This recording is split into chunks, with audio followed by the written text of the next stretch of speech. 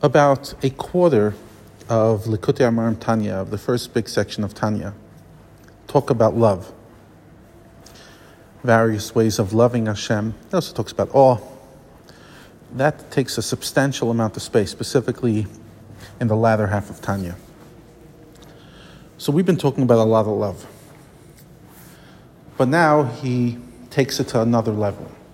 He says, all the love I've been talking to you about consists of a yearning to become joined with God, or a desire that the divine be revealed within one's soul.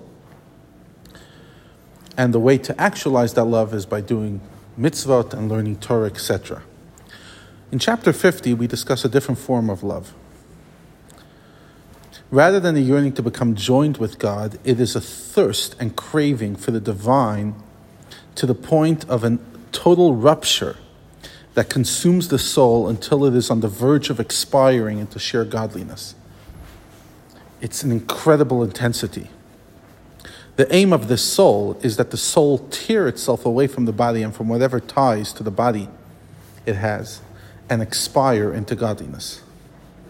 Such a love cannot prompt one directly to observe Torah and mitzvot, for this is only possible when the soul is enclosed within the body. Nevertheless, the ultimate aim of everyone, of every love of Hashem, is to serve Hashem through fulfilling His will, which is Torah and mitzvahs. So in the case of this kind of love, this intense love that totally submerges one in godliness, it is not the state of love itself which arouses one to serve God through Torah and mitzvot, but rather through a contrary inclination aroused within the soul. In other words, a counter pressure. So pressure one says, I want to expire, I want to leave my body.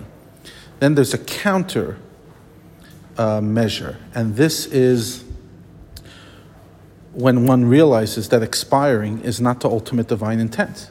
He already has many souls in heaven. He needs us to live in the flesh, in this physical world. So the person's really in a yin and a yang with incredible amount of intensity, which leads to expiration, but then a countermeasure, a very different thought that says, but I belong in this world, and therefore I have to subordinate my own feelings. And instead of enjoying the rapturous sensation of surging forward and expiring in godliness, one comes to experience an opposite sensation of returning to becoming clothed in the body. So all the forms of love that were discussed before chapter 50 are grouped under the term kesef, silver, which means desire also, the same word. The other love that we're going to discuss in chapter 50 is considered gold, zahav. And it's a much more intense love. So while the other loves come from the world of chesed, kindness, and the right side, this comes from gvura. Gvura means strength, intensity. And this love is extremely intense. And this love, again, it comes through meditation on the greatness of the Infinite One, before whom all is considered as absolute nothingness.